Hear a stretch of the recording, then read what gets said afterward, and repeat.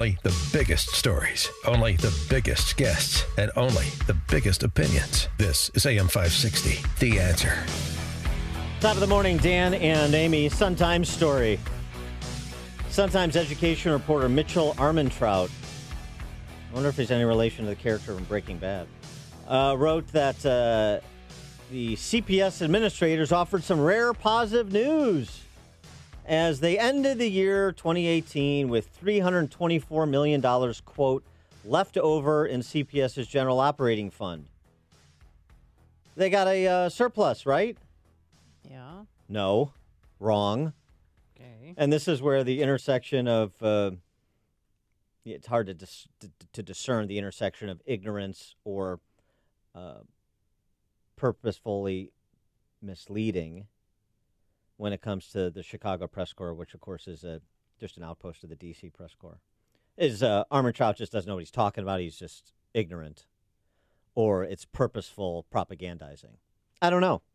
But here's the facts. And we'll take this up tomorrow during the Chicago Mayoral Forum. Bill Bergman over at Truth in Accounting, friend of the show, has a great breakdown on that because on this, the actual CPS financial picture, because he's an economist. And, far be it from anybody in the press corps to actually lean on an economist or an accountant. Yeah, just take what the Minister of Propaganda for CPS gives you, huh? The city. Most government uses cash-based accounting rather than the more reliable accrual-based accounting. I don't want to get into the weeds on this, but it's just important to understand what they're doing. The results are, if you give the accrual-based accounting picture, not to be found in the statements for the general operating fund, but in the statement of net position and statement of activities. The statement of net position takes a balance sheet point-in-time perspective. So when you do that, like a professional accountant would, like anybody that you could call at one of the big four to review your books, here's the actual position. Minus $800 million. So it's $1 billion off. Minus $800 million last year. CPS has lost money every year from 2009 to 2018. More than $7 billion over that time frame. Billion. Okay. Sun-Times reporting $324 million surplus last year, actually $800 million shortfall. And guess who's going to get stuck with the bill? And taxpayers. Right, and important, don't limit it to Chicago. And this is why you shouldn't limit interest in the Chicago mayor's race to Chicago.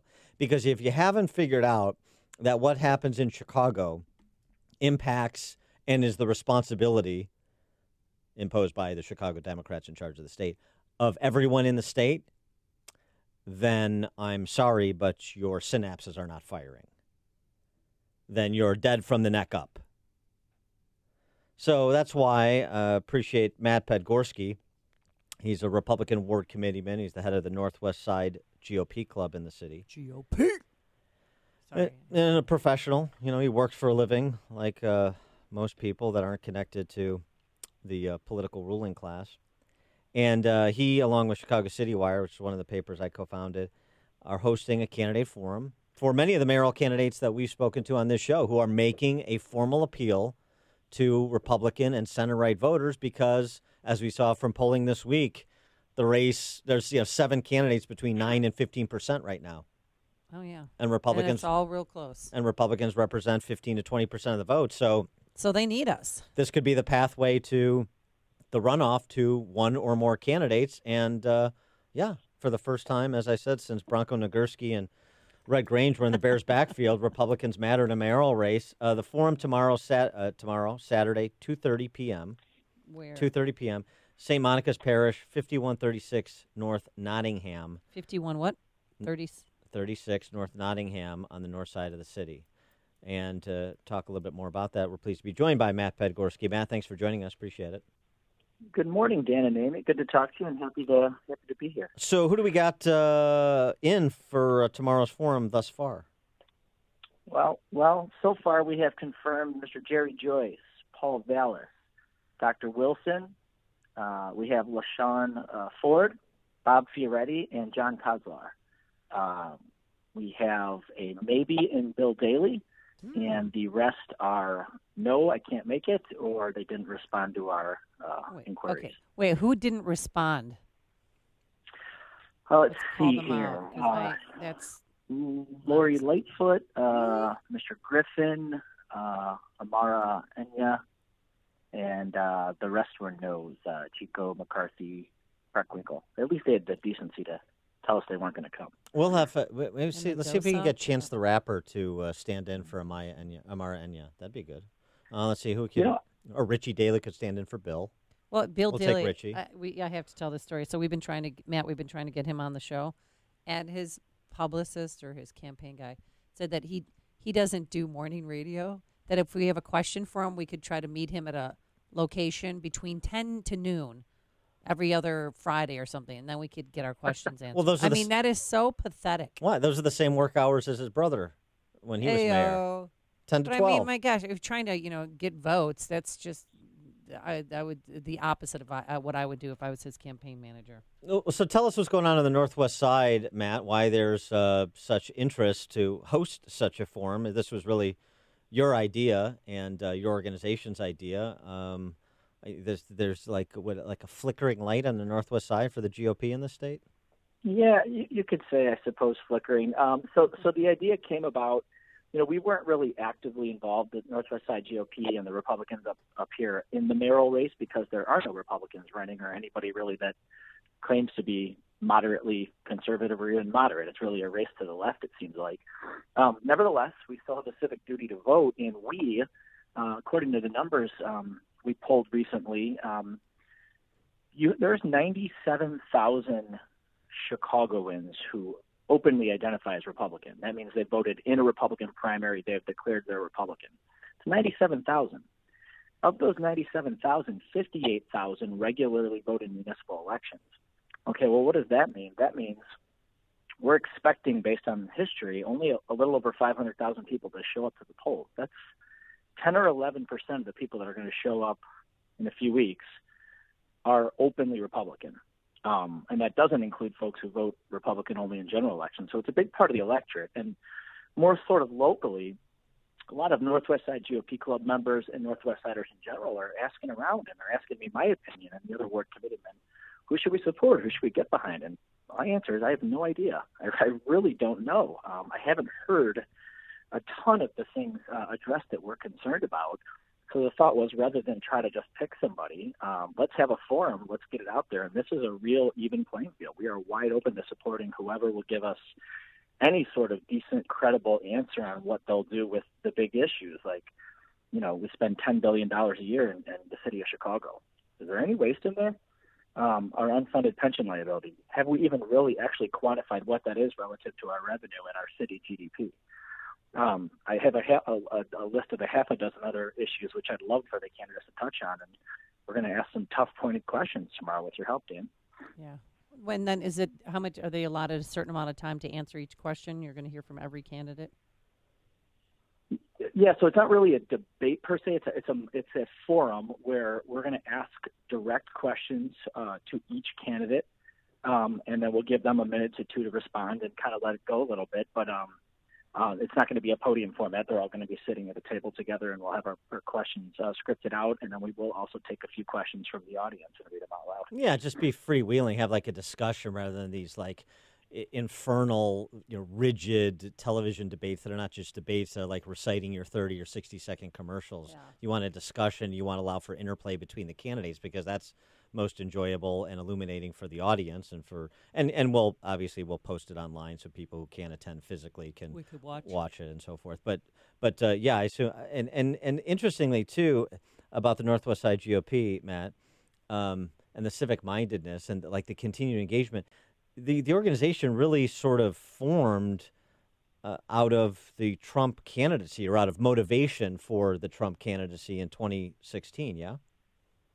Yeah, the timing was right there, yeah. So what it did, the Republican Party in Chicago, as we've talked about many times, and to no one person's blame, has really been non-existent, right? I mean, you've had folks who really made an attempt to kind of revive it, right? Like like former or Chairman Chris Cleveland and Sean Morrison trying to do whatever he can on the county side. But it's tough, right, when 12% of the vote went to Trump in the city. Nevertheless, though, Trump's the type of guy, he really can motivate people, that 12%, that 130,000 people, to actually get out of bed and go do something. So we found actually recruiting a little bit easier after President Trump got nominated and then eventually elected. And so people, they really are engaged. And people think Republicans in Chicago are like the elite and they're all the stockbrokers. And the reality is a lot of Republicans are like me and my mom and my dad, right? My mom's a retired cop. Half the guys and gals in the organization are police officers, firefighters, city workers, or retired, all of the above, and then the other half are private sector. So there's a lot of regular blue collar guys and gals, and they need to know something, give them some reason to vote for one of these 14 candidates. So we thought, let's have a forum, and to your point, let's let it flow a little bit. Let's follow up. Let's challenge. You were just talking about accrual accounting. I think 12 of the 14 candidates might faint if we ask him that question. Hey, should we be? Yeah, Paul Vallis will be raising his hand. Is the only one. Yeah, he's done the homework. He has a plan.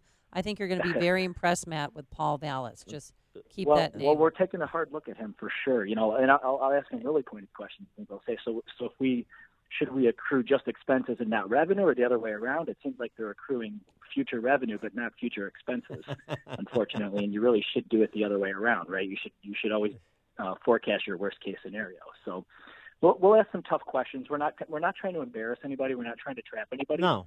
We're trying to say, if we can wave a magic wand and tell 100,000 people how to vote, we need some information. So that's what we're going to try to get.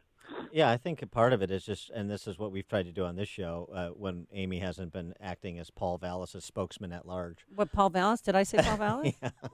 Which is, I think the dividing line between the candidates isn't like race or gender or any of the nonsense of the left.